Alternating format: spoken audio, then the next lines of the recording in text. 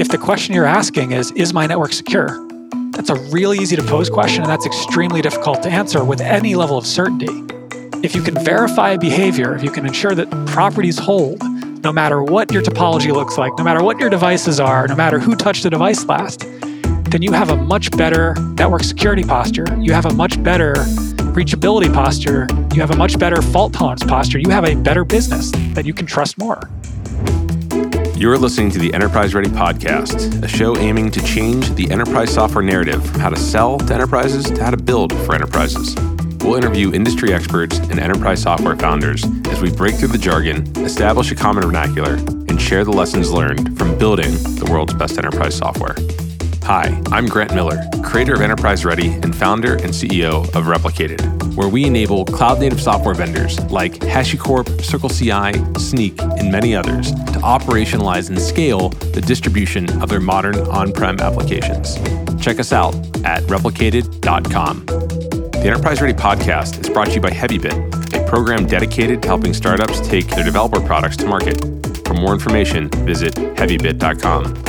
If you're interested in being a guest on the show, or if you'd like to suggest a topic, or just learn more about enterprise features, find us at enterpriseready.io. In this episode of the Enterprise Ready Podcast, I sit down with Brandon Heller, co-founder and CTO of Forward Networks. Brandon's entrepreneurial story begins in academia, with his undergraduate and graduate work on networking, with a deep focus on software-defined networking. Ultimately, this work led Brandon and a few of his classmates to found Forward Networks to bring reliability and security to enterprise networking. We dive into my favorite enterprise-ready topics, specifically the need for deployment options when dealing with sensitive customer data, and why network data needs to stay in the network. We also talk about the many roles that co-founders play as they launch their companies, as well as what he looks for when he's hiring engineers. Finally, we discuss our shared love for podcasting and the stories they allow us to tell. Brandon and the team at Forward recently launched their own podcast that I really enjoy called Seeking Truth in Networking. And he tells us about some of his favorite guests and the moments from the show. This was a really fun episode to make, and I hope you all enjoyed it as much as I did. All right, Brandon, thank you so much for joining. Great to be here. So I'd love to just jump right in and kind of get a bit more context on your background and sort of how you got into enterprise software. Yeah, so I love to make things. That's the simplest version. And so I started out actually as a mechanical engineer in school and then took this class in digital computers and thought, man, that's really interesting how a computer works. And we got to build a computer from scratch where we did the assembler, we did the program, we did all of the VHDL and that time logic that made the thing run. And so in college, I got more into computer science, more into computer engineering. And a professor at Washington University in St. Louis I was working with had a project that was kind of half computer architecture, half networking. It was how would we change the way that networking is done by enabling software to define the behavior of a router, a single box. And I thought, okay, that's pretty interesting. We're trying to get something working at 10 gigs, so it's really low software. And on the architecture standpoint, the processors we were using were Intel IXPs. And this was early 2000. This was before the multi-core or many-core era. And so the notion of 128 thread contexts in hardware, 16 physical cores was completely foreign, right? You had one or maybe two processors. And so that got me more into networking because there was a project to get started on it. And I kind of got restless. St. Louis I love it, but it's kind of flat. And so I looked for where else to go, ended up at Stanford. And pretty much the first week I was there, starting out with a project where my advisor, Nick McEwen, his goal was to change networking, starting with how to make network researchers great again by enabling the kinds of projects that they would test on and show what work they could do as grad students to be demonstrated at much larger scales. So like imagine you're trying to demonstrate a data center. If you've got some little software router, it's not all that interesting to the people in industry who need to believe that this thing's real, that it's going to go somewhere. And so the OpenFlow project was what we started on. This was summer of 2007, and it's a simple idea. It's like I'm picking up a phone in my hand right now. If I want to load an application, I can. And if I want to load an application onto my laptop, I can. But if I've got a network and I've added all these devices, how can I do new things on that infrastructure that I already own? Whether I am an internet service provider or whether I am a garage tinker or whether I am a researcher. And so a few years later, this concept of software-defined networking emerged, and the core concept was kind of the same, but just one level higher, that you could control the behavior of an entire set of network devices as one, you could do totally new things with them. And so that just kind of sustained my interest. It was a little bit of architecture and thinking about what should the API to the network devices be? How should we control them? And eventually it was 2013 and you have to graduate. You have to do something to graduate. And we knew this technology called software-defined networking. We wanted to see it go out into the world. And how do you get a technology out into the world? Well, one way is you train people on what's already out there. So we created this software-defined networking academy and went out there and went to big companies. I went to Bangalore. I went to Sweden. I went to exotic Roseville, California, near Sacramento. And we did all these boot camps in software-defined networking. So from day zero, people would learn what it's like, what this change is. And then day 1 and 2, it'd be practical hands-on skills. And that was great fun, right? Because you get to be the presenter, but also the content creator. But that doesn't scale. Right? Software economics, completely different world. And the rate at which people at big companies would be able to take those ideas and run with them just didn't match what we wanted to see, right? We didn't have time to wait. And so there was an idea that kind of been percolating. What if there was a safety net for networking? What if you could actually see what was going on in your network, no matter what was there, no matter how big it was?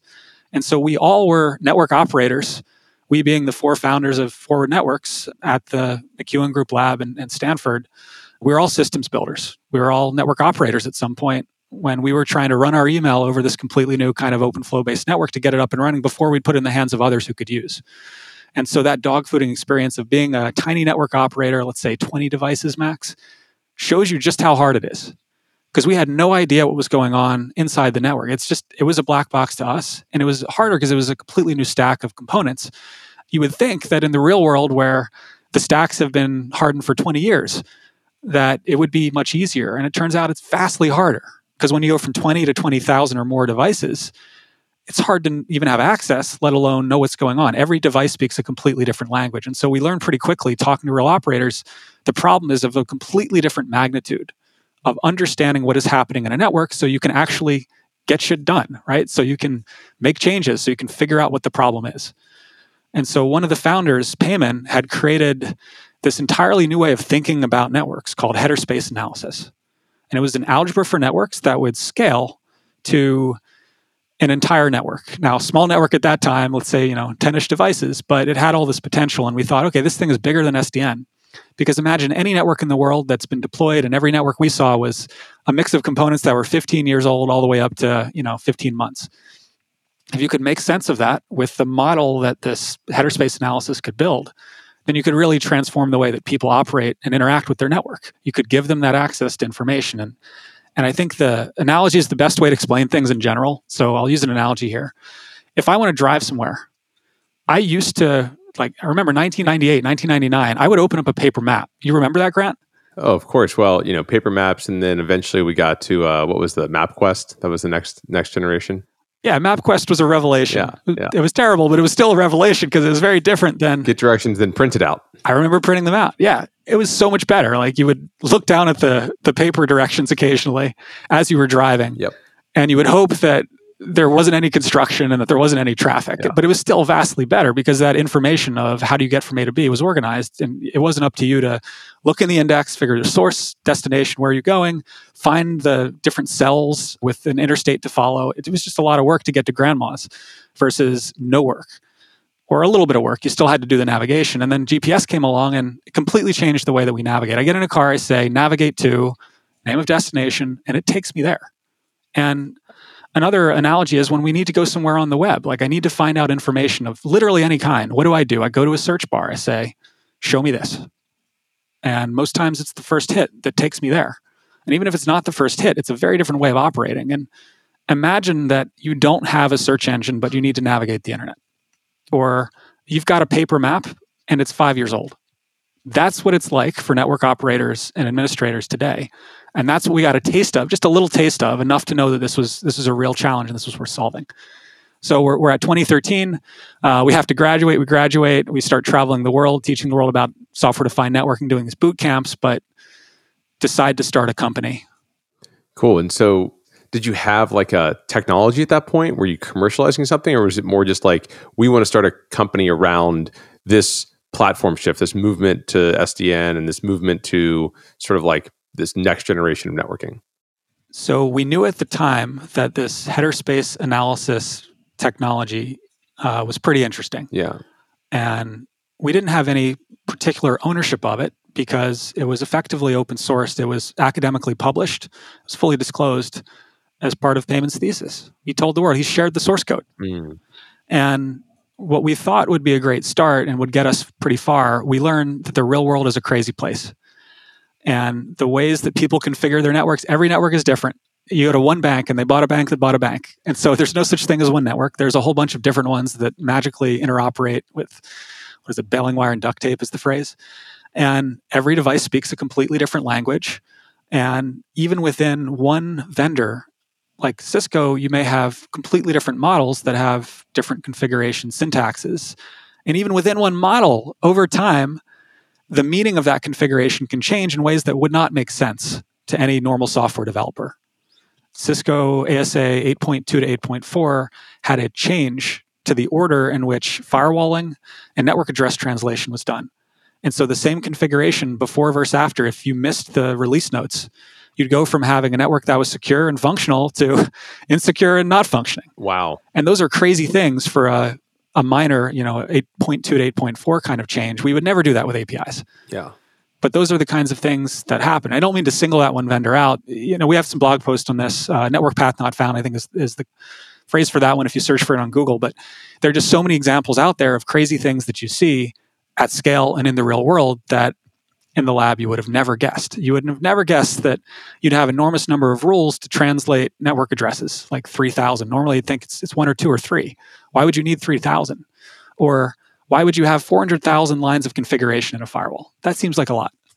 And those are all things that we've seen. And all those things made the scaling challenge much, much harder. And so what we thought was working and was working at 10 devices really wasn't going to get us to the end goal. And I remember walking into eBay and they were so excited that we supported their devices and the capabilities we showed we could deliver with a real live demo in front of them. And then I think the conversation went, well, our smallest cluster is something like 2,500 devices.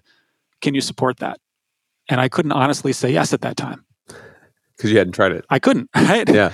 I'm not going to lie. You're like, maybe. At that time, we didn't support it. I said, well, I think, and here's why. And if we stay on this trajectory, we're going to get there, and you should trust me. And he'd been burned in the past. Yeah. And lots of network operators and engineers and decision makers who run those teams have been burned in the past by software that failed to deliver. And so we're not just in the enterprise space, we're in the enterprise networking space where people have been especially burned in the past, and shelfware has been a real challenge. And so the bar for us was not just that we supported what they had. It wasn't just that we scaled to the size of their network. It wasn't just that it was usable. It wasn't just that it was secure. It wasn't just that it worked when they actually opened up the box and installed it. The bar is pretty high there. Yeah. They have to believe it's going to work. I want to sort of dive in a little bit more to understand sort of the network operator, like that persona within kind of general corporate IT. Like, who is this person? Who are they working with? What are their responsibilities versus the responsibilities of other corporate IT admins? Right. So our target audience, our best users, the ones who use our product most on a daily basis, are ones who take tickets. These are network operators because there's something that's wrong. And typically the first thing to do is point a finger at the network side and say, is it the network? Maybe it is. Because from an application developer or a DevOps or a security perspective, the network tends to be a black box. So it's not that they necessarily want to point the finger, it's that that's the easiest thing to do because they don't have visibility into that. And so often that question, is it the network, arrives on someone's desk, and until it's resolved, you've got to figure it out. You've got to troubleshoot. You've got to prove innocence. So whereas someone who is managing the actual physical machines, they can say like, look, my disk space is empty. I've got plenty of memory and CPU available, so like it's not my problem. I'm not it's running. It must be something in the network. Is that sort of how it happens? Yeah, often they'll look at their own counters, they'll look at where they would think to look, and then they'll point the finger. And the challenges are often at the boundaries of layers, right? It's when the fingers point at each other, but each side doesn't understand the other one well enough to understand that it's actually the interface between them. It's the expectations one side had, or in the world of networking, maybe there's an overlay network, one that runs on top of another, but where traffic goes from a regular underlay to that overlay, there's a change in behavior, there's a restriction in the size of the packet, there's some issue that's preventing that traffic. And what makes it even worse is the network is a completely dynamic environment. So just because it worked before doesn't mean it's going to work now. And just because it broke now doesn't mean that it just broke. It could have been broken months ago. And so you can't just look at what's changed. You do look at what's changed. Always, that's the first thing. Sure. Did someone make a change? Send out the Slack. Who changed it? And if no one changed it, it could still be broken, and it could be a result of the network, because as traffic moves, maybe the configuration wasn't done consistently. And when you get to large scale, like for internet service providers or media companies or financials or government institutions, these are kind of the customers I interact with the most. Compliance becomes a huge issue. Just knowing if it's configured the same across all devices, because at that scale, there's always going to be one that missed the memo, right? It isn't configured in the same way as the others. And not having knowledge that everything's consistently and correctly configured gets in the way when you're debugging. You go in with no assumptions. You have to assume that everything's broken in some complicated way. And you have to basically establish the truth of what is happening right now, not what was happening a week or a day ago. What is happening right now? So you can start tracing the traffic to validate assumptions you've got and see if they're actually true. And that is a manual process. That is what operators do. And when they can't figure it out, because they don't, humans inherently, no matter how good they are, can't make sense of an entire network of that scale with that much complexity in their heads. So they have to go to their teams, they have to escalate, they have to go to the engineers who might have set up that network. And hopefully it's just one engineer who gets the escalation. And so there are places where the engineers are actually the most loaded ones, because they get all the tickets, because there's only so much the operators can do with the knowledge and the skills and the access that they have. We can completely change that by blurring these lines between those roles and giving everyone access to where traffic is going. It's like everyone has Google versus no one has Google. Everyone has access to the same information. You can all get sports scores instantly. You can all get information about that topic you need to know, and you have the same speed. You know, the bar has been lowered. So the whole notion of take an operator, it's their first day ever seeing the network. How can you give them the knowledge and the insights that the most senior 10 years in it in this particular network for this topology with these devices has? And that's what we're trying to do, make information accessible so that every change, every troubleshooting event, even automation that you want to do to actually make the network better if you get the time, becomes possible. Great. Okay, so that's super helpful context. Now let's rewind just a half second now about, you come out of university, you have this like header space analysis thesis, you're working with your 4 co-founders, that were all like, network operators at Stanford and then in a lab. Is that what you said? Yeah, we were grad students in a network systems research lab. So we weren't measured by the number of papers that we were generating at all. We were getting systems into the world to enable new ways to use networks, to make them bigger. And our specialty was kind of the core infrastructure that could enable others to get their work done. So for example, projects that come out of this group, there's something called NetFPGA. So an FPGA is reprogrammable hardware.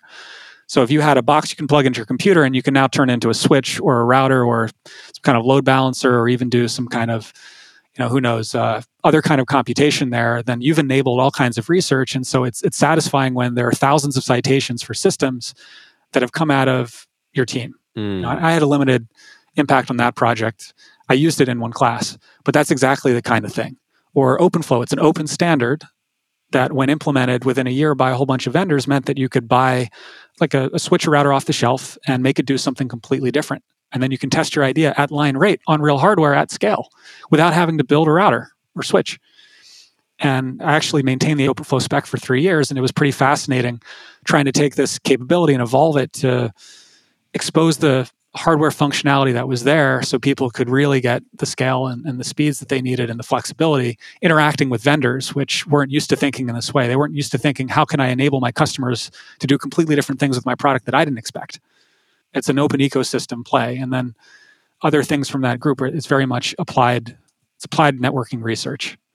Okay, so a lot of interesting technologies have emerged from this sort of graduate group out of Stanford, and then some of those have been commercialized, and I'm sure there's like successful companies, and maybe is Nicira one of them? Is that one of the things that came out? Yeah, Nicira is probably the biggest success story, right? So Martin Casado left Stanford summer of 2007, and the seat that his butt was keeping warm was pretty much the one I happened to find my way into. So maybe there's some good karma that I happened upon. And so that summer, they were in a tiny little room about a mile away building this company called Nicira, trying to figure out how to make networks more flexible. And they focused on the virtualization space. So if you use NSX, which is VMware's network virtualization product, that completed the three-leg stool for VMware of compute virtualization and storage virtualization and network virtualization. When you had all three, you could really unlock the potential of everything. So when your VM moves around, its tables follow it. So yeah, that's one example of a kind of technology influenced by work done at Stanford that found its way into the world. Another company called Big Switch Networks recently purchased, showing how you could use commodity boxes off the shelf with custom firmware to operate a network that's very similar to the ones that the biggest web giants run, Googles and Amazons of the world. Yeah. So there are a lot of big ideas coming out of there. I just got lucky to be part of that.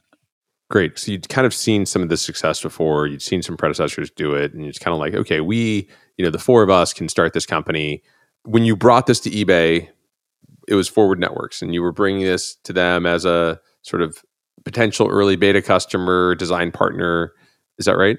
Yeah, it's just one example of the kind of company that we talk. I mean, we don't have a commercial relationship with them at the moment. Sure. It would be great too, but it's a telling story. I think the other telling story as we start to get more into commercial deployments, so we were partnering with the bank, overjoyed to get our software into their lab where the security considerations are very different, right? The bar is very different in a lab versus a real world. But this is a product where the value is the highest when you're in the real world, when you're on the actual production network, and people are naturally hesitant to do proof of concepts on a full production network when if you do something wrong, it's their job on the line.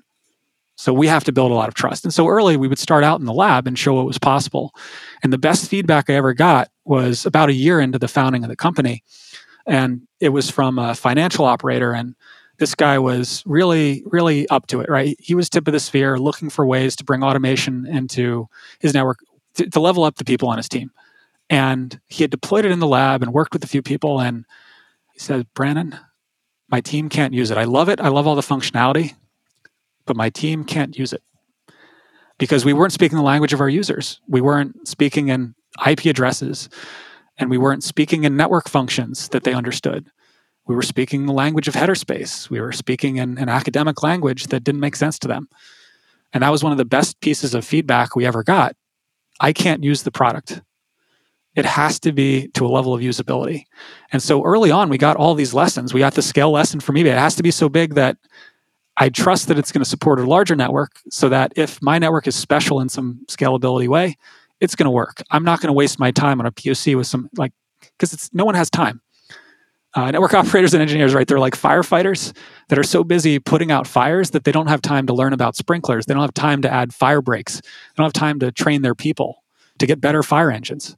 And so just getting on their calendar is often the biggest challenge because they're so busy running what they have, let alone spending the time to get ahead. So another lesson, the biggest one, I imagine you would ask me about pivots at some point, and that's a question people tend to ask. Like, what was your biggest pivot? Did you do a pivot? And a few years in, the third best piece of feedback or statement is the same guy who had said, I can't use your product. He said, so network data needs to stay on the network. And I'm not on the security team, so I don't make or change the policy. Have you ever heard anything like that? Like data has to stay. It has to be on-prem, right? Seems familiar. Once or twice. Yeah. So we had been a cloud-only product at that point. We thought, it's great, right? Everyone can get the data. Yeah. Why won't they do it? It's the modern way of the future. Remember, this is 2013. We thought everything's moving to cloud.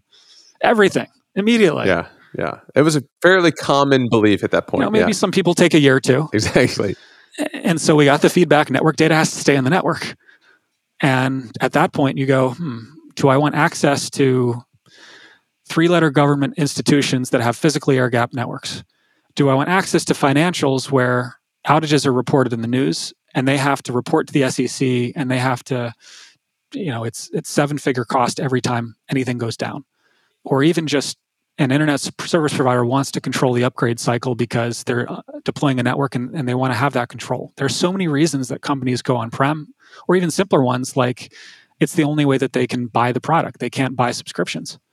There's so many reasons that companies may only be able to, in this moment, consume software that is offered on-prem, that we had a decision point and we had resisted it for 2 years. And we went to the board and said, we really don't want to do this because it means we don't get access to data to make the product better. Why wouldn't customers want us to deliver a better product? We want to deliver a better product. If we have access to data, we can test everything in advance. We eliminate the vast majority of risk every time we want to change. We want to get new features out, not just every month. We want to get it out every week, every day. So how do we do that if you don't have the data? What about the support costs? And what about the challenge of just building a virtual machine or the instructions combined with systems that we test so they can run this thing in their environments? Every environment looks different. How in the world are we going to handle this? And the realization was, if you wanted to unlock the market, and most of our enterprise Fortune 500 market is giant companies that have giant networks, that's where the value is. We had no choice. Yeah, that's interesting. And so, I mean, you built your own way of doing that for a while, right? Yeah, so I actually led the effort to build that for a while. So I was familiar with virtualization, and I was running engineering at Forward at that time. And so it was work. We looked at what was out there at the time. This was about 2015 or so. There were a few companies, and it didn't seem like any of them were ready. And from my perspective, right, we have to trust the operation of our business and the customer experience on every dependency, on every vendor that we partner with. Yeah, for sure. And so it was the reverse of the eBay situation. It was, can I trust a company to partner with so that every time my software is deployed, that customer gets the best possible experience and there are no bugs from that dependency or from that partner, depending on how you see it. Sure. And I didn't see anything at the time that seemed like it was far enough in the market to where I could look at case studies and believe that they had already solved the problem at a bigger scale and more environments to where I could trust that we could do that. I had no desire to build this, right? My team had no desire because what is it that we do uniquely in the world? It's we build software that understands a network, that scales. We build APIs to that to offer to customers. We build a UI on top that's beautiful and easy. And I'd rather have every person making the product better, making the experience better. Yeah. And packaging does not represent delivered value. It does, but it doesn't represent that, right? It is delivered value. Your thing has to work. Right. And you have to get the logs, and you have to get both visibility and it has to just work in every environment. So there's an enormous amount of value, but it's non-differentiating value. But you invested a lot in this. I mean, you built, your own configuration, administration, everything else for delivering a VM in first, right? Yeah, so we built a virtual machine and we knew that we wanted to update that software easily. And so we shipped a virtual machine, a disk image based on Ubuntu. And all of our product really was inside a container. And then there's a little bit outside of it. We call it admin D, an admin daemon. Mm-hmm. And its purpose was to enable upgrades. And so our upgrades would be effectively a container and a script. And the script would typically just replace the container and start it up, and we'd be good. And I mean, I'm oversimplifying. Of course, there's a lot of stuff you need to figure out behind the scenes. Like, well, what if it doesn't work? What if the upgrade fails? Well, how do you get access to that system? How do you integrate authentication with this? Well, now you've got a separate authentication method to get in. Is it a Linux user account or is it some other kind? So you've got all these questions that you have to figure out, and the answers aren't necessarily obvious as to how you'd build it, how closely coupled that container would be to the virtual machine you ship, how customizable that virtual machine should be. I could drone on and on about it, but it's work, and no one wanted to do it. But we did it because it unlocked our revenue. Right. It enabled our product to be used with the constraints of the people who would get the most value out of it. And if you put it like that, it doesn't seem like there's a choice. Right. And it's funny because particularly a sentiment that we felt was prominent back at around that same time, maybe a couple of years before, was, people just didn't want to build versions of their product that could be deployed on-prem. And we looked at some of the companies that were doing it, like, GitHub, I think, was a great example. And we modeled a lot of the stuff that we did after what GitHub Enterprise had done. And, they solved a lot of the first principles problems. We looked at that and we said, well, the challenge if you don't do it is you're limiting so many potential users from being able to actually use your product. And so there's this amount of empathy that you can have where you're saying, look, you're at some big bank or you're at some three-letter agency or you're at some, just like organization that has a lot of, sensitive customer data transversing throughout these pipes. And in order to get them your solution, which is superior to what else is in the market, this is the only way you can deliver to them, right? So either you have to sort of accept that reality or withhold your product from so many potential users. And we were dragged kicking and screaming into this whole thing. And again, to use an analogy, because I'm a total space geek, I love keeping up with all the developments recently. And I think the best analogy for shipping on-prem software is a mission to Mars. All right. I love this. So anywhere on Earth, you can pretty much call and trust that you can get the call through. Maybe you need a satellite phone in a few places, but the potential for real-time communication exists. You can get access to the data. You can get access to the people. As soon as you have a mission to the moon or really to Mars, the communication delays get in the way. And so the other thing is you can't get new resources to the people headed there anytime soon, right? There's a 2-year window. Every 2 years, you have an opportunity to go to Mars. That's the minimum energy orbit. Anyway, the colonists going to Mars or whoever's going to plant their flag, they need to leave with everything to stay alive for those 2 years. And when they want to make a call home, depending on where they are in the galaxy or in the solar system, it's potentially 11 or 12 minutes. The recent Mars rover landed, and I think it was like 10 or 11 minute lag. Yeah. Because at that point, they were the other side of the sun from us. Yeah. And so imagine having to communicate with that amount of delay. And that's what it is. And I don't just mean for 3-letter agency level of true air gap security. I mean, any environment where you don't have direct access through a network to a production system that may need to run your software. And if you're running a bank, right, if you're running a media company, what's in that cluster is super valuable. So you don't want to give access. You have a very good business reason to lock that access down. But from a support perspective, your sales engineers or your customer success representatives or who's ever enabling the customer to be successful, maybe it's just the documentation you provide, they need to have everything. They need to have all the provisions and all the knowledge and all the training to survive on their own without your help. And so the level of trust you need to have in the rocket and the level of trust you need to have in the instructions on how to fix the rocket when it inevitably breaks is really high. You've got to trust that thing with your life. And I feel like it's the same way. You've got to build to a level with on-prem software to where if it is deployed in an environment where people don't have immediate access and you don't have access to data to diagnose, they've been enabled to solve problems independently. And that's a really different bar. It's so much easier when you're running a cloud and you just SSH into the box and you see what's going on. Run PS, what's going on? Not hard. You get real-time metrics.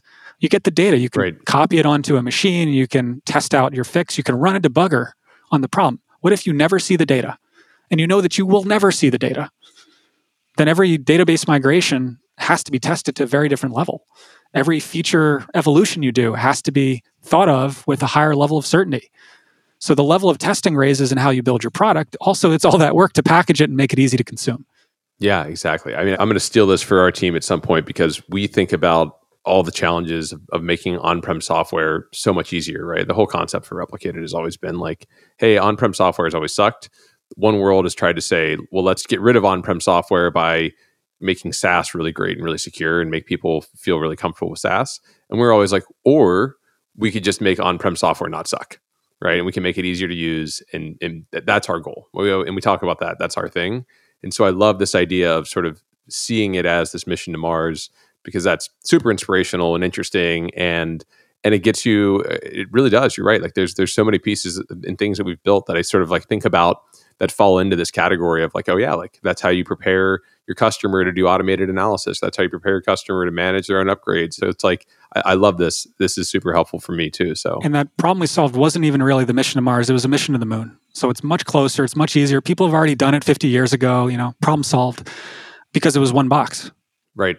And as soon as you want your product to actually scale, and there are a lot of good reasons, it's not just that we wanted to support larger networks. It's we wanted to support the networks they had with shorter processing delays. We wanted more users. We wanted faster search results and more of them, or the different processes occurring. So our software has to collect data, and it has to process data in a batch form, and it has to do real-time interactive queries. 3 completely different kinds of processing. So if you care about the operation of this thing and you want to see that your data is collected as fast as it can be and that it's processed as fast as it can, you probably want to isolate some of these completely different processes. So that, as well as in the middle of the night when the power goes out or a machine's network card breaks, which happens in the real world, you want to know that nothing's going to break and the system's going to continue operating and no one has to even receive a page, or it's more of a warning than hey, take immediate action because we can't operate the business till you fix something. So those are 3 reasons right there: scalability, fault tolerance, and consistency of processing and the isolation around that our biggest customers want. And they asked us, they said, we want these things because then we can really put your product in the critical path and depend on it daily. And we want to do that because we see the value. And so the real problem is when you go from one box to N. Right. When you want your product to scale and be fault tolerant, completely different world. So 2015, we had to solve the easy problem, one container, one box. But as our app grew, right, we had more and more pieces that we wanted to evolve at different rates. We wanted more and more containers. And so that's kind of how we fell into looking at Kubernetes a few years later as a possible solution to how we might run our product across multiple nodes without adding complexity around its operation. And then, I mean, obviously you guys decided that Kubernetes was the sort of the right choice. And I think you made that choice before it was necessarily the only choice, right? I think now it's kind of clearly the right choice and the only choice. But at that time, there was probably still, DCOS and Docker Swarm and other technologies that were very popular. Is that right? Yeah, so Docker was a big thing back then. Docker was the big wave, but you could tell that there was something interesting about Kubernetes. And so with a small team at Forward, we were trying it out. We actually built our own complete prototype using off-the-shelf stuff of a version of our product that could scale to multiple nodes. We would build the cluster for you. So if you have virtual machines, if you have VMware-style infrastructure or bare metal servers, you could deploy it in that way. And then you would deploy our application atop that cluster that we had built for you. And there are companies that exist to make Kubernetes clusters that you can trust and that you can put your apps on top of. And one app per cluster is not the typical model, but it's a much more deployable model for a provider of software if that's how your customers can consume it, as a virtual machine or a few nodes. So we looked at what was out there, and I'll give the computer science perspective here. There are languages that are explicit, where you say what you want, you declare what you want, and then there are things where there's kind of implicit behavior. And declarative systems are beautiful. Because you're documenting and you're defining the behavior, and it's all in one place. And so automation systems like Ansible is trying to be declarative. It's trying to give you a way to say, here's what I want. Make it so. Declaring what you want. And Kubernetes is exactly that way. It's really two things, right? It's a runtime that's been hardened by people at Google who know how to build these things with lots of containers, with many services running on same set of machines. So it's a runtime layer. But then it's also an interface to define what your application is. What are the pieces? How do they connect? How do they connect to the outside world? And what resources do they need? That's the definition of an application. And that just to me feels like such a better way to implement any application. You can change the resources with a knob. You can say, yeah, I want 3 of these things at all times. And then the runtime will make sure that the fault tolerance is there. And if you build your application in the right way, you don't have to deal with many of those details. You have to deal with some, right? Every application has to be aware of its own fault tolerance considerations, and distributed systems are really hard. We're probably not going to get into that on this episode, but it's a really hard problem to solve that Kubernetes does a lot of the work for you. It just makes it so much easier. Yeah. And if you've seen one Kubernetes app, honestly, you can pick the next and you can run with it. So a few years ago, we started converting some of our internal applications. A great place to start in the DevOps world is with Jenkins. So we want to test our software all the time. In fact, within 10 minutes, every developer on my team should be able to know that their software works and that it's not going to break a customer experience. But we have 100,000 tests that we need to run on, and we need to figure out which tests to run and make sure that every time we change our model, we're not breaking behavior, or if we're changing the behavior, we understand how we've changed it and we know that it's actually fixing a bug. Or if we change it, it's adding a new feature. Things like that, right? It's called acceptance testing. You bring the testing to the developers as much as you possibly can. And if you can have your integration system start up all these containers and run all your tests and scale more dynamically and just use more resources for this, it's great. So Kubernetes provides one way to do it, because you can have Jenkins run a fleet of agents, and it starts up the agents, and every agent has only the resources needed to run that particular test. And so you get much higher utilization out of the resources you've already got, but you also get a much more manageable system, because the developer can say, I need these resources and this resource template to run this kind of test. Then you have your giant, big, long-running tests that are happily executing alongside the little ones that trigger every time there's a new piece of code. So that's an example of getting started with Kubernetes. We also use Gerrit. We're one of those companies that uses it instead of GitHub. Oh, interesting. And so we've ported that application. And once you've done one, the second one is much easier because you understand the core concepts and what it's like to operationalize. But it is a bit of a barrier to learn. So the challenge with us with Kubernetes is if we're going to have a customer that depends on that, it has to be really easy to use. Yeah, I remember us, I think, even maybe you and my CTO, Mark, my co-founder, talking about this a while back, which was like, hey, we want to move our entire architecture to Kubernetes, and we want our team to really adopt it and to sort of like feel like they feel comfortable with it, right? This is a new thing they need to learn. It's new paradigms, new things. And it's a challenge, right? And we sort of made a similar decision, which is like, hey, we need to start moving a bunch of our services here because we know this is the future. And we need our engineers to feel like they know how to operate it and they can operate some number of applications and they can take those lessons and apply it to the next, the more important stuff down the road. Exactly. Yeah, I love that. And it's funny, like everybody, kind of figures these things out independently, but like then there's these patterns that emerge. You're like, well, the right way to do it is, do a couple of these things, learning experiences, and you probably look back on those, initial Kubernetes manifests that you wrote, 5 years ago, and you're like, wow, like we didn't know what we were doing, right? Kubernetes has this unusual combination of it's really clean. It's got kind of an elegance to it. It's a declarative spec for your application. But then it has an enormous practical benefit because it removes a lot of the operational burden when you want to run on multiple nodes. It has its own concepts to learn to make that possible, but it does so much. So yeah, it's definitely worth looking at. I love it. And one of the things that we want to talk about a little bit, later on, I think is some build versus buy concepts. But I'm really interested because ultimately, I mean, I've known you for 5+ years, right? And we were talking about your VM years ago, and I was subtly trying to get you to use Replicated for years, and it was never really the right solution. Maybe, the company was too small. We didn't have the continuity you were looking for. But, eventually we started working together, and it feels like in the last, year plus, maybe some of the changes that we made around our product with COTS and other things have really continued to help your team feel confident that Replicated had built some of the right things. But I just kind of wonder what your perspective is on that. Like what shifted, what changed? How did you make that decision? Yeah, so the choice to do a proof of concept and see if our product could be deployed on top of Kubernetes with Replicated managing the creation of the cluster and the update process was always an insurance policy. Initially starting as an insurance policy. Interesting. If it doesn't work on one node, only then do you move to multiple because everything necessarily becomes more complicated. You're asking for more resources, there's more delay, there's more complexity everywhere. And you want to, again, avoid complexity where you can, make things simple for your customers to deploy and adopt and expand. And so for us, it was that insurance policy for when people really needed it. Mm-hmm. And I'm really lucky because our engineering team has some amazing people.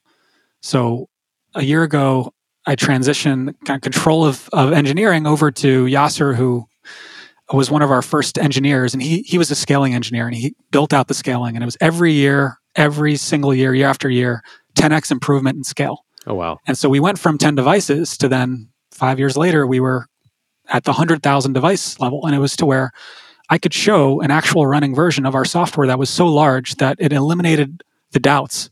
And instead of the conversations going, let me show you why we believe we can scale and the evidence whose trajectory leads to the place we need to be, it instead was, here's a demo, it's running, next question, please. Yeah. And that's so amazing. Yeah. And there are other reasons we talked about, right, to move to multiple nodes, and those particular reasons became more and more interesting. So fault-tolerant operation, right? It's in the middle of the night, and it goes, something breaks, and it's not my fault. It's not the customer's fault. It broke. You can't trust hardware 100%. Is the application going to operate? And so the additional benefits of going to multiple nodes kind of kicked in, and that's where I think Kubernetes and a system based on it that wasn't just providing the scale benefit, it was providing these others, became more overall compelling. And so today, there is no customer that we have ever come across who actually needs multiple nodes to scale. This is crazy, right? 100,000 nodes demonstrated on one box. We actually took all the debugging data we had ever seen, so this is realistic data, from every customer we had ever seen, put it on one box, and it ran on one node. And it processed in a reasonable amount of time. I think it was roughly an hour or two. And so we don't need multiple nodes to scale, and we're fortunate to have that property because we've invested heavily, and we have a team that just Monday morning they get a network that has some new property, and then Friday there's software that goes out the door sometimes that solves that. And sometimes it's not a week, sometimes it's months. But now those fire alarms go off, and it tends to be vastly shorter, or we haven't had any actually in many months. We've seen the complexity that's out there, and so we're kind of getting ahead of real world complexity.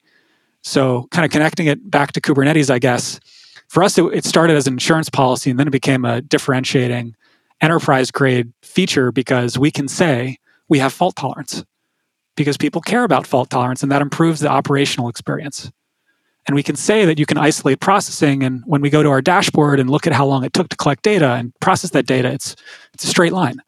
It doesn't have the variation that you necessarily have if you can't control where stuff's happening. No, that makes sense. And with Kubernetes, right, it's declarative spec. So you can give the customer the opportunity to change how they want to allocate resources, whether they want 2 of their virtual machines doing the batch side or whether they want a whole bunch of them that are doing the more real-time side if they want to support more users. So you give them control over how to optimize their resources. I love that. Okay, let's kind of move into a couple other areas, right? So you mentioned you've given up the sort of day-to-day operations of the engineering team. So talk about how your role as CTO has sort of transitioned throughout the growth and history of the company. Yeah, so I'm a co-founder first. And on the West Coast, I'm a co-founder, CTO. And on the East Coast, I'm a CTO, co-founder. That titles sometimes matter a little more there. And if they don't know who you are and they're not up to date on the latest companies, then the credibility of a few letters tends to matter more. Oh, funny. I'm an employee first and foremost. So I have to do whatever needs to be done. And in early days, it was build the UI for the product. Yep. I'm not a UI developer, but I could build one. So I had to do that. Someone had to do it. That's what a startup's like when you've got a few people. And then as you grow, you get people who specialize more in those areas and are just a much better choice. They can do a better job. And we've been fortunate to get amazing UI developers. We had for a while just 2 building the entire product. And you get someone who focuses on scaling and someone who focuses on data collection. Then you get someone to help out with all the other attributes. And it's the same way. So my role evolved based on whatever needed to be done at that time, whatever was the biggest problem to enable the company to continue to exist and to grow.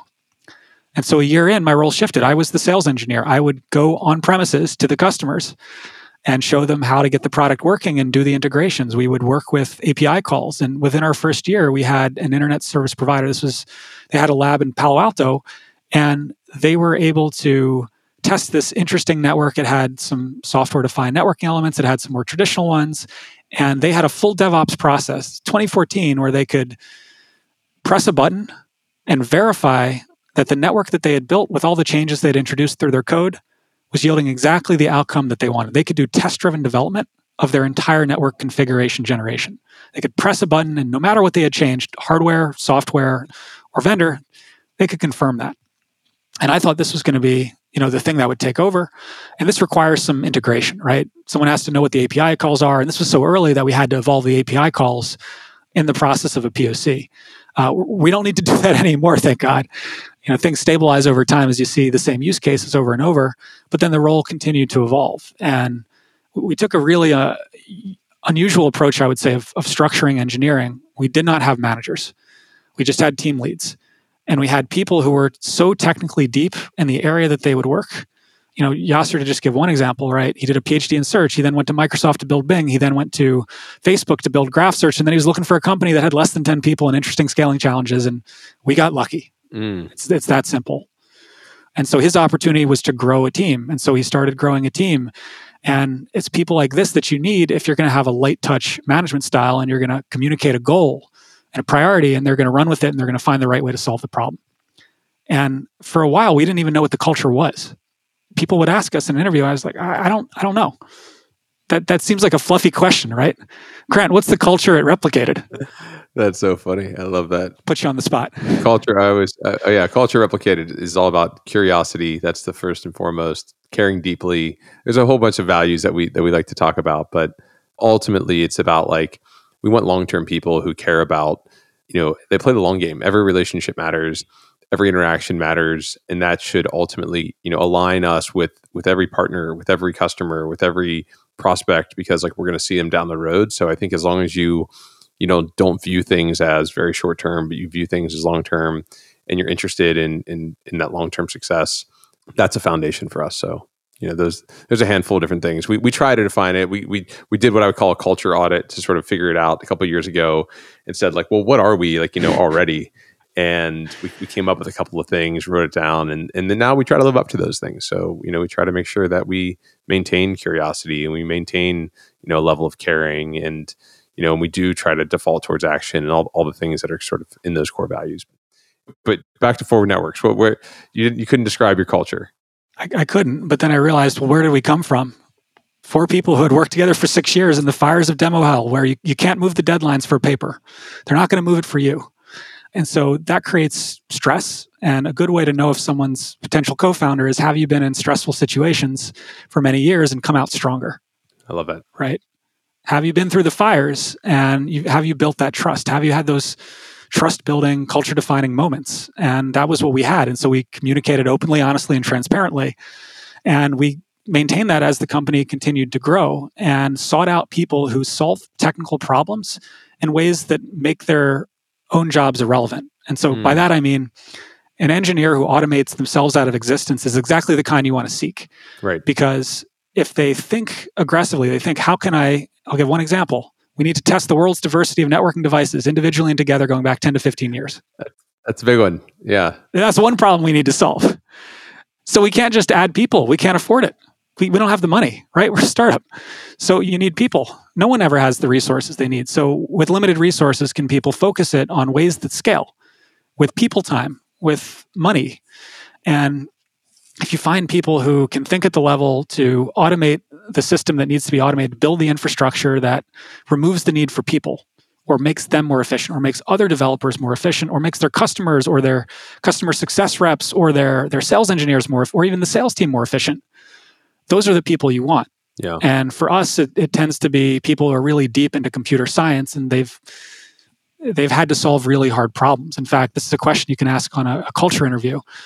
Tell me a hard problem you've solved or debugged, and did you learn something from it? Did you come out stronger? You can often learn a lot from whether someone's really been challenged and whether they seek the challenge, whether they have that curiosity you mentioned. And so getting back to your question, how has the role evolved? Yeah. Well, the role always evolves to whatever you need to do. And so even one role is to do culture interviews and to make sure that culture expands so that you have the engineering bandwidth and you have the bandwidth actually across the entire company, marketing, sales, product, to continue growing, to do a product that does more easily in less time. And so my role now is shifted yet again, and it's what we're doing now. It's communicating more about what it is that we do and why it's interesting and why people should not just hear the words I'm saying, but actually see it for themselves and go to the website. And what is the website? ForwardNetworks.com. Great. It kind of leads me to the next good question, which is like, you started the podcast, which I've been listening to, and I think is really phenomenal. Like when we were talking a little bit about this before the show, like what's the website? Yeah, Seeking Truth and Networking, right? Yeah, is that right? Got it. Yeah, Seeking Truth and Networking. Yeah. So what was the inspiration for starting a podcast? Like why a podcast? Why now? A bunch of reasons. One was really simple. The pandemic hit and we're all locked at home, isolated, feeling detached from reality in the world. And that's a way to reach out to people and talk to them. Another reason is I want to hear people's stories and I want to tell them.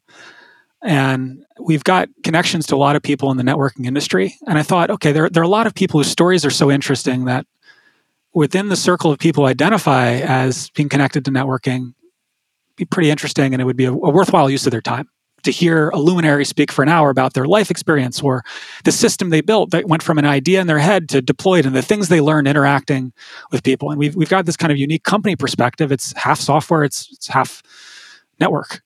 And we're actually a software company in the world of networking. We're not really a networking company in the traditional sense, right? Because the people we hire are, like we were just talking about, they're software developers. We need some people with deep networking experience, especially on the customer-facing side, but computer science concepts pervade the existence of the company. And so you end up getting access to a lot of people. And if you want to tell stories in networking more broadly, because it's fun, because it's meaningful, why not do it?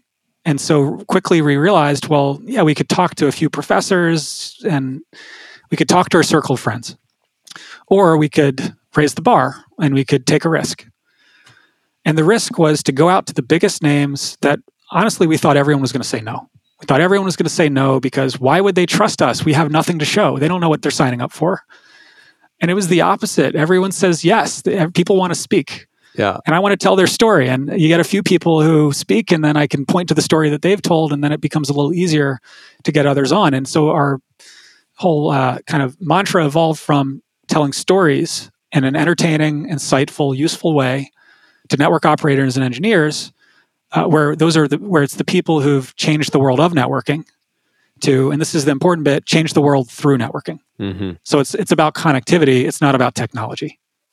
There are parts of it that are about technology, and I find it so interesting because there's so much context that's provided, right? Like when you interviewed, the creators of Ethernet, right? Like as someone who doesn't know that much about networking, right? Like it's really interesting to sort of understand the foundations and where did this come from, and that information feels like it's locked up in only a handful of people, and it's hard to find it. And so it's really cool that you're exposing it.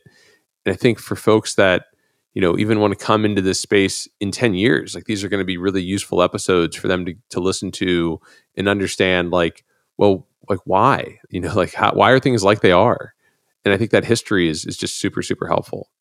Yeah. And it's really good for me to hear that because there are podcasts I listen to that are topical. It's what happened in the last week that's going to affect us in the next week. And there's value there. But I like more of the unique stories that no one else has brought to the world and that are consumable while you're running or while you're cooking dinner. Or the best review we ever got of our podcast was, it made my Costco trip interesting. Yeah, I love that. Podcasts can be consumed wherever you live. It takes kind of idle time that would be work and turns it into an opportunity to learn, be entertained. And that's kind of what's unique about the medium, assuming that the stories are good enough to entertain you through that. Yeah. And there's something about like that, this idea that, history is philosophy, and like you can study history to understand what actually happened, right? And why people are like they are. It's better than just sort of saying like, well, let me think about why it's like that. It's like, well, let's just go study the history about like what happened, like what led us to this point, what's happened in the past, right? So when you understand how Ethernet evolved or how, any of these protocols have evolved or people have, moved in and why things are like they are, it gives you context that allows you to say, okay, that makes more sense. Let me take this forward in a more modern direction, or let me maintain that history. And I want to, so I just think it's super valuable. But I totally agree. Like, what is Ethernet? Lets you plug in a cable and get to the internet in most cases. Right. But why is Ethernet so much more interesting? What does that even mean, right? How did it come to be? Where did it come from? Where is it going? Who are the people involved? What are the stories? The stories you heard in this episode, right? It's a company getting founded. It's the same thing. And it was like a life moment for me. It was amazing to be looking at Bob Metcalfe, who is one of the most influential people in history for connectivity, right? He's the person who invented Ethernet, and then he's one of the two people who brought it to the world. He and Bill Kraut, well, yeah, it was a few more than two, right? And he talks about those people. Yeah. And so in the process of doing that conversation that we had, that was the great part about it. And Bob's talked to plenty of people. He can entertain. It's like a master class in how to get someone sucked into your story and string them along. And then it's 90 minutes later and you're like, wow, that time went really fast. I learned a lot from it, and I encourage people to listen. We actually split the episode in two. And we realized there's a broader story here. There's early days of Silicon Valley. What was it like when personal computing wasn't so personal? And then it's his life advice, and he goes in a completely different direction and talking about the technologies that he's excited by, that he's personally investing his time in, and it's not related to connectivity at all. It's clean energy. Yeah. So I'd encourage people to listen to that one, or if you want to start with the first episode, Mark Andreessen, another example of someone who created a technology, willed it into the world, and it's affected all of our lives. He created the web browser. Right. And now he's changing the world of venture capital. And so people who've done that multiple times are super fascinating to me, because those lessons they've learned and how you evolve a technology, how you iterate on it, often translate to the next one. Yeah. And at this moment in time, people are pretty excited about Clubhouse and audio in general. I still prefer podcasts because I think it allows you to like select the content you want to listen to, share like, hey, this was incredible, and share it with people so that they can get the same context. Clubhouse is a great conversation, but I still really love podcasts as the primary form of audio. I think each form has its own unique element that can tell a different kind of story or concept, right? So we can go really deep, and we're doing that right now. Yeah. And you can hear my excitement in the words, and you can hear stories that wouldn't really convey the same if it was just words on a page in a blog. But a blog is a more consumable way for some people. I don't always have headphones, or not everyone even has headphones. And then YouTube is a completely different way. All the concepts that are best explained in visual ways you can show there. And then there's like even short form visual content. It's what can I show you in 5 minutes? And actually on our website recently, we've added what we call forward fixes, and on YouTube. And it's, here's a problem that mathematical modeling can solve. And in 5 minutes, you'll see how our product can be used to deliver a solution to that problem. And what does it look like? People need to see things. We're visual thinkers. And that's very different than even Clubhouse. Clubhouse is access to people, to their voices. It's more topical. And I'm even seeing a hybrid model where the best elements of Clubhouse conversations get turned into curated podcasts. So there's Sure. a lot happening in the world of media to get people access to good information. And the best speakers and stories are starting to rise. Yeah. And I think it's just, I love what would be kind of these niche topics, right? Enterprise Ready and Seeking Truth in Networking are these like niche topics, but it's really like, I think this is how you get deep, right? You want these people who are somewhat T-shaped, and the idea that you can, go really deep in a podcast and hear from experts, and you don't have to be in Silicon Valley, but you can be anywhere in the world to hear the thoughts these folks are thinking about. It's so democratizing. I love it. So Grant, are there any podcasts you listen to that are pretty far outside the Enterprise Ready wheelhouse? Oh man. Well, I listen to a ton of audiobooks. Like that's where so a lot of the things that I listen to are, things that come across my sort of world there. So stuff I just finished, there's like the classic, The Sovereign Individual, which is this crazy book that predicted, the rise of cryptocurrencies. And I was just reading The Beginning of Infinity by this David Deutsch guy. I was finishing up. There's an older book that one of my friends suggested, the one I was kind of referencing around history, which is called The Lessons of History by Will and Ariel Durant. I mean, and I'm a person, I'm not like I have to finish everything. So I'll listen to, a bunch of different books at the same time and take a bunch of different inspiration from things. For me, it's all about like, how do I consume a lot of different things and kind of take one concept from, history and apply it to enterprise software, or take something I'm learning about, enterprise software and apply it to politics. So for me, that's the, like, being able to truly kind of cross-functionally learn across all these different interests is what I love the most. I think I don't have any like these, super deep nerd habits. If anything, I'm like a political kind of philosophy nerd. Like there's this book by this guy, Thomas Sowell, who's this really, really old, he used to be a communist and he became like pretty conservative, but he wrote this book years ago called A Conflict of Visions, which I just found to be one of the most interesting books in like comparative political philosophy like I've ever read. And for me, those are like the nerdy things that on a Saturday morning, I like go for a walk and listen to. So the nerdy that I like to indulge in on a Saturday morning and on a walk around the neighborhood is stuff that in my daily life I would have no exposure to. Okay. But I wish I learned a little more about. So biology, I don't understand it anywhere near to the level, like I can ask basic questions. Like I remember a year ago, it was like, what do mushrooms breathe? And I didn't know. Oh, okay. Yeah. I felt like it was so basic. Oxygen, right? Yeah. Yeah. So topics like that or space or things I just don't know about. I feel like it's an easy way to dip your toe into a topic. In many cases, hear a book author say their story about why they're excited about it. And then you choose whether to commit to it and listen to the entire book. And if you're hesitant to commit to things like I am sometimes, then it's a nice way to be entertained, but also learn something and not feel like you've wasted your time. Yeah. And a lot of times you get most of the concept from just like the 1 hour interview versus like going to read the, 10-hour book or something. So sometimes you don't need 8 hours of listening to a book to really get the concept and spit it to someone else and get the value out of it. Sometimes I feel like an hour is about the right amount. Exactly. Okay, so I want to take it back into enterprise software real quick, because there's a couple things that I was thinking about. So, I know the Forward Networks kind of value proposition is primarily around reliability, right? Is that sort of what you would say is the value proposition? It's efficiency of people. It's reduction in the duration and the severity of outages.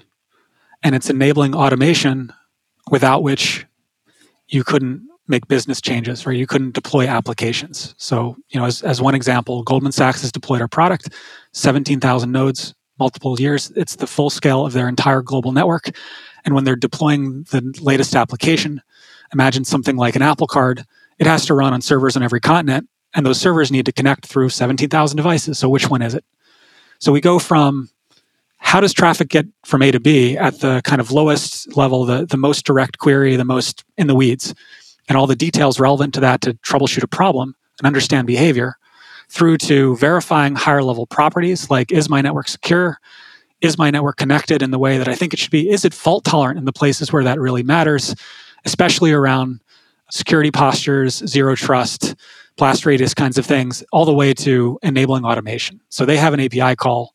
That API call needs to scale to their entire network and be fast to show them all the firewalls to touch so that they can deploy applications. And many years ago, right, VM infrastructure could do that in an automated way via API. But at their network, with what they've got deployed, they had to find a way. And so they partnered.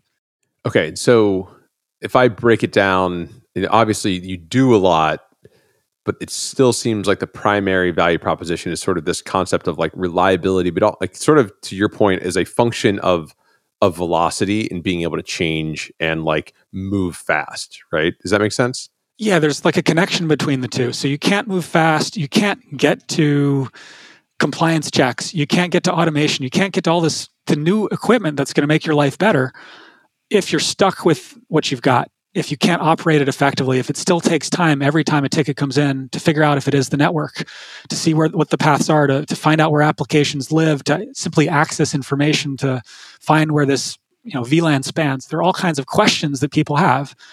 And it's people, it's operators and engineers who are hands on keyboard going to the right places to find the right information.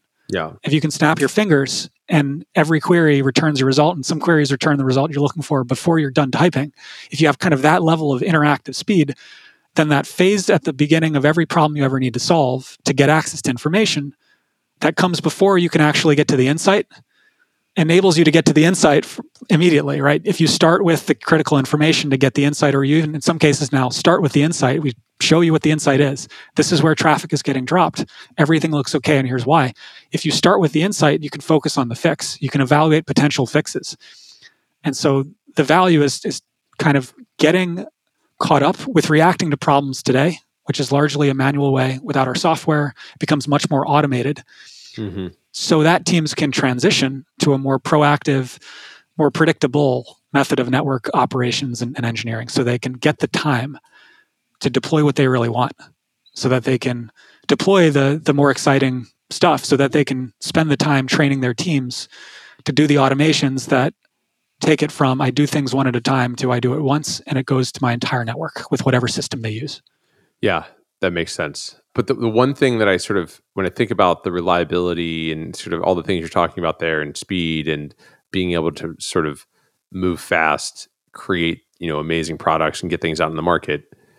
The one, and you mentioned it a little bit in your first description, but it's not the primary use case, which is security. And it feels like, a technology like Forward Networks could probably very well have had we are a security company, it's network security, here's how we do, and here's how it works. Is there any context in terms of like why that's not the primary, call to action or value proposition? So it's a great question because it's timely. So what happened at the end of last year, right? What's top of mind for every security administrator out there? Okay, the SolarWinds hack, yeah. Supply chain breaches. It completely changes the way you think about security when you can trust no one. Sure. Right? You deployed software from a vendor. You trusted that vendor. Tens of thousands of people deployed that software. It's running in the very core of your environment. And then an update comes in, and now it's got a rootkit, and Russia's controlling it, and they're accessing whatever they want, or they're using it as a vector to get to where they want. Sure. So it puts to the forefront the importance of security, and what do you do about it? And if you don't know what's happening in the network, how can you make sense of a network security posture? If you don't know who can talk to who in the network, if you don't know if the firewalls are even applied to traffic between two servers, then how can you productively trace a breach? You're stuck with then evidence of what actually happened after the fact. Right. Or more kind of host level systems to try to add the protections. So I think it's really hard, or possibly even impossible, to have a defensible security posture towards zero trust, which everyone wants to go to, with proper segmentation if you don't know what your network is doing fundamentally. And it's really hard without software support to know what your network is doing at any point in time, let alone continuously. And so the original value proposition was, because we were network operators, we saw how challenging network operations was. Let's start there, right? Because no one else can do this. No one else can build that model that scales. No one else is thinking about networks in this way. And security was always in the back of our mind, but it honestly seemed a little bit scary because it's a crowded space. Mm-hmm. There's a lot of people chasing those dollars. How do you stand out from that crowd? Well, I know how we stand out in a networking world. It's a completely unique set of capabilities. But I didn't know in security, and none of us really know until recently, but you got to listen to the customers. And when they're asking you, well, how can I use this? And when the network team says, hey, let me bring in the security team because they're going to get a lot of value out of that. And then the security team is saying, yeah, let's learn more. Let's actually get it deployed. And then you have teams that are saying, yeah, we're both going to get value. So let's both contribute to getting this deployed. Let's both find some budget. That's exactly the point. You're blurring the lines. You're making network data accessible to everyone in the organization. Operator, engineer, security operations, security engineering, DevOps, application developers. The information about how applications connect can potentially make every application, every security inquiry better. So let's make it available. Let's give it the APIs and let's give it the UI support to make those use cases easier. And so, now our executive team is really where we have to listen to the customers, and we do, and they're talking more about it, and they see the value more and more. And there are already some players in the space, but what we've got is unique because it's deeper. Yeah. Right? It understands everything at every level of network, every virtual or physical box, cloud or on-prem, through which a packet ever has to go, we have visibility into. And so if you've got that, you've got a great starting point of behavioral understanding to help make all those teams more efficient and give them answers. If the question you're asking is my network secure? That's a really easy to pose question, and that's extremely difficult to answer with any level of certainty. And so there's this concept of verification, which is not that I'm testing a few things that I can think that I should test. It's not the test cases I've written. It's everything that's testable. It's a high-level property. And if network teams are thinking in terms of those high-level properties of fault tolerance and security and connectivity, then everyone benefits. You can actually get toward compliance. And other industries had events that were so spectacular in their level of failure that it changed the way people thought about testing. Two quick examples. One of them is the Ariane 5 rocket. We're back to space. Same exact software as the Ariane 4. First time it goes up, what happens? Kaboom. 37 seconds in. Because the trajectory was steeper, it was a bigger, faster, bolder rocket, and there was an overflow condition. All the three computers experienced the same one. The guidance didn't know what to do. It turned sideways and broke apart and then exploded because the flight termination kicked in. That's $1 billion project. Now, it's not $1 billion down the line, but it's a lot of money lost, and it set that project back a lot of years because you have to regain that trust. You had a failure that was very public. Or Intel. I don't know if you remember the 90s, the Pentium chip. Oh, of course. So Intel had to reclaim entire PCs because the motherboards had chips that you could multiply 2 times 2 and you'd get something other than 4. You just go to Excel and you'd get the wrong answer. And all the financial people who were using, spreadsheets was a good use case at the time. We didn't have as much of the web. Yeah. They were like, I can't use this PC. And it was a hardware failure that couldn't be worked around. There was no workaround. Wow. So Intel had to reclaim chips from systems that were deployed and running on desks at the cost of, I think it was roughly $1 billion. Wow. And at the time, people were saying, is Intel going to make it through? I mean, even bringing up the third example, I think it was December 2012, Amazon had an issue. Again, not to pick on any of these companies. It's very hard to make products that work in every possible circumstance if you can't test them in advance. Sure. So Amazon had a change where they were updating their network and they had a kind of backup network for management. And it was, I think, 10% of the size of the main one. And they accidentally shifted all traffic to the 10% one. And what happened was there wasn't enough bandwidth to support all the operations. So all the servers got backed up. They started triggering conditions that had not been tested. Distributed systems are hard. And it was the interaction of all those conditions that hadn't been tested, because why would this ever occur? Why would you ever have no network across everything? Or everything starts backing up. And the headlines were, is the cloud dead? No, the cloud's not dead. Intel's not dead. The Ariane 5 rocket's still flying. But it set those projects back quite a bit, and they would prefer not to have those headlines. And it's the exact same thing in networking. If you can verify behavior, if you can ensure that properties hold, no matter what your topology looks like, no matter what your devices are, no matter who touched the device last, then you have a much better network security posture. Yeah. You have a much better reachability posture. You have a much better fault tolerance posture. You have a better business that you can trust more. So communicating a concept like that, right? It's an abstract concept of verification. And it kind of, attention-grabbing way is pretty hard because it forces people to think, how do you go from testing individual points to reasoning about abstract things? And in the software space, there's a company called Coverity that commercialized this. They took static verification. It's a program that understands a program. And what it does is it finds every loop the program could enter, every place it could crash, every place it could leak data, and every way that an input leads to successful output. Users happy. If you can find that before the product is deployed, it's much cheaper, right?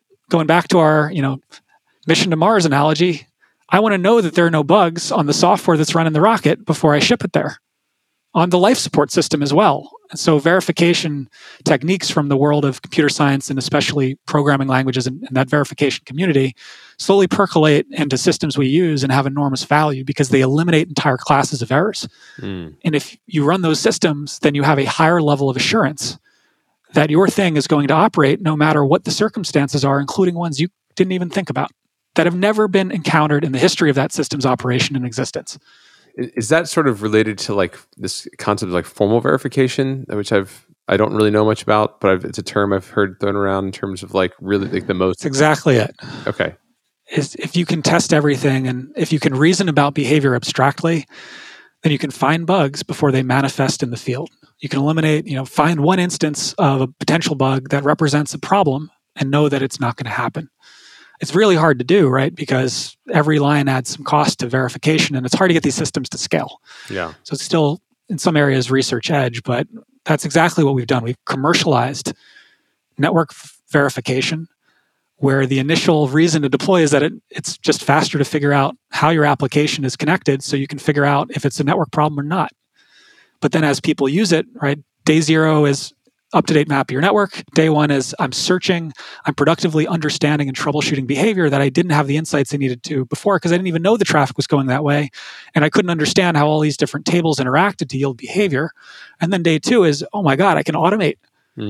I can verify. I can press a button and continuously ensure compliance, security, fault tolerance, connectivity. And then I can mix it in with DevOps. So as my network is continually evolving, as my networks are evolving, the network is always meeting the application's needs. I love that. And I mean, has this sort of been the vision since day one, or has this vision sort of evolved as you've worked with customers? I'd say we're still not even practically deployed for the original vision at the scale that it should be. Sure. Right? That original concept of a safety net requires the most basic of integration, but a lot of network operations and engineering teams don't have a software mindset of, of course you mix everything into your change pipeline. You have a change pipeline, right? No, it's in many cases systems that are changed by people, or maybe they've got a custom change management system, but it tends not to interoperate with DevOps. And so we came at it with a computer science mindset, and that mindset is pervading the world of networking increasingly. Software techniques are making networking better, but changing people and changing processes takes time, even if the products are already there. And so that's the big challenge. It's showing that it's already there. The product can already do what people need, but getting it adopted in more places as people learn what's possible. As they learn why network verification is something the CEO is going to be really happy to hear because it helps them sleep at night, because it means that the likelihood of an outage that puts them in the news is much lower. Yeah. It directly addresses CEO level concerns all the way down to, I'm in the weeds, I'm making a single change. And I've been on those change windows. I've gone in on a Saturday and had to move equipment from one place to another. And you spend a week or two preparing for it. You test everything that you can. You start and stop every system you can so that you know how to start it up when it's the only thing that's changed, not the stack of 10 things that's changed. And the last one we did was last July. We moved all of the VMware infrastructure for our company from a closet at the office we were moving from to a co-location facility, so we'd get more trustworthy power, cooling, all that. And even though it's not moving a lot of stuff, it's a single-digit number of physical boxes from one rack to another, it took enormous planning because the entire operation of all of our developers depended on that. Mm-hmm. And so when we did that, it was wake up at 7 a.m. and then get home at 2 a.m. And you don't go home until everything is working, until business can resume. And inevitably, you go home at 2 a.m. and then you wake up the next morning and you miss something. Yeah. Because it's hard to make sense of the network you've got, let alone the applications on top. And you can test everything in advance, but people can't think, even if they're the best ones, myself included, everything they need to test. And so you're inevitably fixing the fires that you set that you didn't realize you were setting because config wasn't saved. And then the next morning it starts up and it's mostly working, but maybe in a few specific areas, a few people can't access the thing that they need. So speeding up that process, providing that visibility, we dog food, we use our own product to improve our own network experience. And yet we know when it's 3 orders of magnitude or 4 larger scale, it's a different world. So the value is even stronger. I love that. And like when your customers are looking at Forward Networks, is there a build versus buy, or is it more like head-to-head competitors? What's that landscape look like? Yeah, that's a good question. So what we do, very few companies in the world can build, let alone even think to build. And at the places where they would build it, it's not meeting their core competency in the network teams. So, Goldman Sachs, right? They're an advanced company. They do new things with software. They are tip of the spear. Sure. But their network operations and engineering teams may not have the tools depth to maintain software that understands the diversity of all the equipment across their 17,000 devices, keeps it up to date, makes it all scale, provides a consumable API and UI, and wants to keep doing that indefinitely. Yeah. So a company like that builds because they don't have a choice. But then at the first opportunity that they can buy, they buy because they know the pain and they know the value. And so for us, giant companies that need to do automation that depends on network operations, or they want to know if the network is ready before every application deployment. So PayPal is another example there. These are huge companies that need to keep things running, that have production payment processing clusters. And everything they can do to increase the level of assurance on every change is meaningful to their business. One of the things you said about that sort of build versus buy scenario is the last comment you said, and want to keep doing that indefinitely, right? Which I think is very much underappreciated. Like I think about it, I call it like kind of continuity, right? Because I think it's particularly for our business, I always say our customers can build anything, they just can't build everything. And so it's like this, do you want this to be a core piece of what your team does in perpetuity, right? Forever. Because if you're going to be, for us, it's delivering software. For you, it's, monitoring and managing network reliability and security. Like, do you want to make sure that your team is always building this software to make this possible, right? Exactly. Is it core or is it context? Right, exactly. And I think this is probably true in your space as well as at ours, which is probably true throughout most of technology. In an ecosystem that is always evolving and sort of evolves pretty quickly, it's almost even more important to have a vendor, or else your team is just constantly behind in terms of catching up with what the next, generation of things are that they need to integrate with and update to. And it's this constant battle that, if every organization is repeating the same effort continuously, it's like this huge amount of wasted effort inside of like an economy, right? So if you can centralize that effort for one vendor, not only do you it's an efficiency, but you're also getting massive gains because they're seeing lots of different problems and you're seeing it before you get to it. So you kind of benefit from the network effect there. But this idea that you have to want to do it continuously, I think is really, really important. So start with the customer experience and then ask the question, which choice, build versus buy, is going to deliver a better experience faster? And then when I look at the line, like you were saying, what's the trajectory? Is it going to get better faster? And often with subscription software, if there is a player in that space who you can exceed the trust bar with, and you believe it's worth building your product on top of that because it is context, but it is not the core differentiator, then you should at least look at what's out there. And at the minimum, you're going to learn what best practices are and what your experience could be. Maybe you choose for economic reasons or trust reasons to build it yourself, but you've at least seen what is out there. And increasingly, we will always be under-resourced. We will never have the resources to achieve the giant ambitions of enabling networking to have all the driver assist functionality based on a complete, precise, accurate model of the world. And in the same way that cars are becoming more autonomous and driver assist make our driving safer and more efficient, we want to do the same thing with networks. And there's a lot yet to do. And for us to get there faster, I want talented engineers working on a model of the network, working on ways to show what we can do. And so when it becomes build versus buy for platform versus core differentiator, it's going to be for that platform we're building on. If we can trust it and it delivers a good experience, it can be integrated in a reasonable amount of time, then we have to seriously consider it. Yeah. There's also one thing I was thinking about within Forward Networks in terms of your customers' sort of build versus buy analysis. You talk about this transition that your customers are making, and they're saying, "Oh, we're going to bring in the security team," right? It's not just like one team anymore. And there's almost this level of like inside of enterprise software companies we refer to as customer success, right? Or which is going into the organization and helping other parts of the organization or more teams adopt and start using this tool and sort of consolidating on this as a best practice internally. And if you build that yourself, right? If you build the solution yourself, so if one of your customers hobbles together some networking stuff and investigation tools, then they're going to be responsible for onboarding that security team and helping that security team really like feel like they are getting a product that solves their problems as well. Exactly. And it's not just, do I have a platform to build on? Do I have a phone that I can pick up and call when I don't know the details?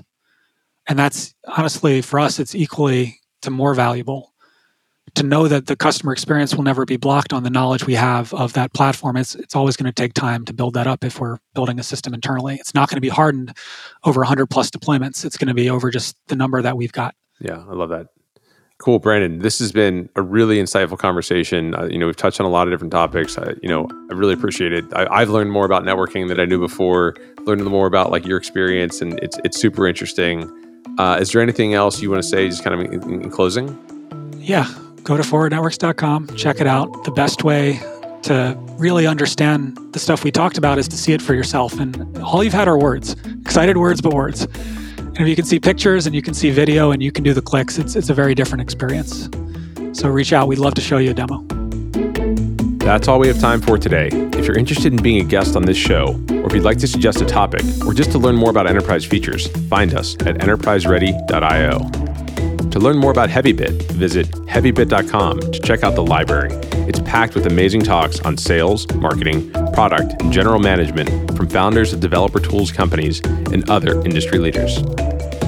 This podcast is also brought to you by my company, Replicated, where we enable cloud-native software vendors like HashiCorp, CircleCI, Snyk, and many others to operationalize and scale the distribution of their modern on-prem applications to their largest enterprise customers. Check us out at replicated.com.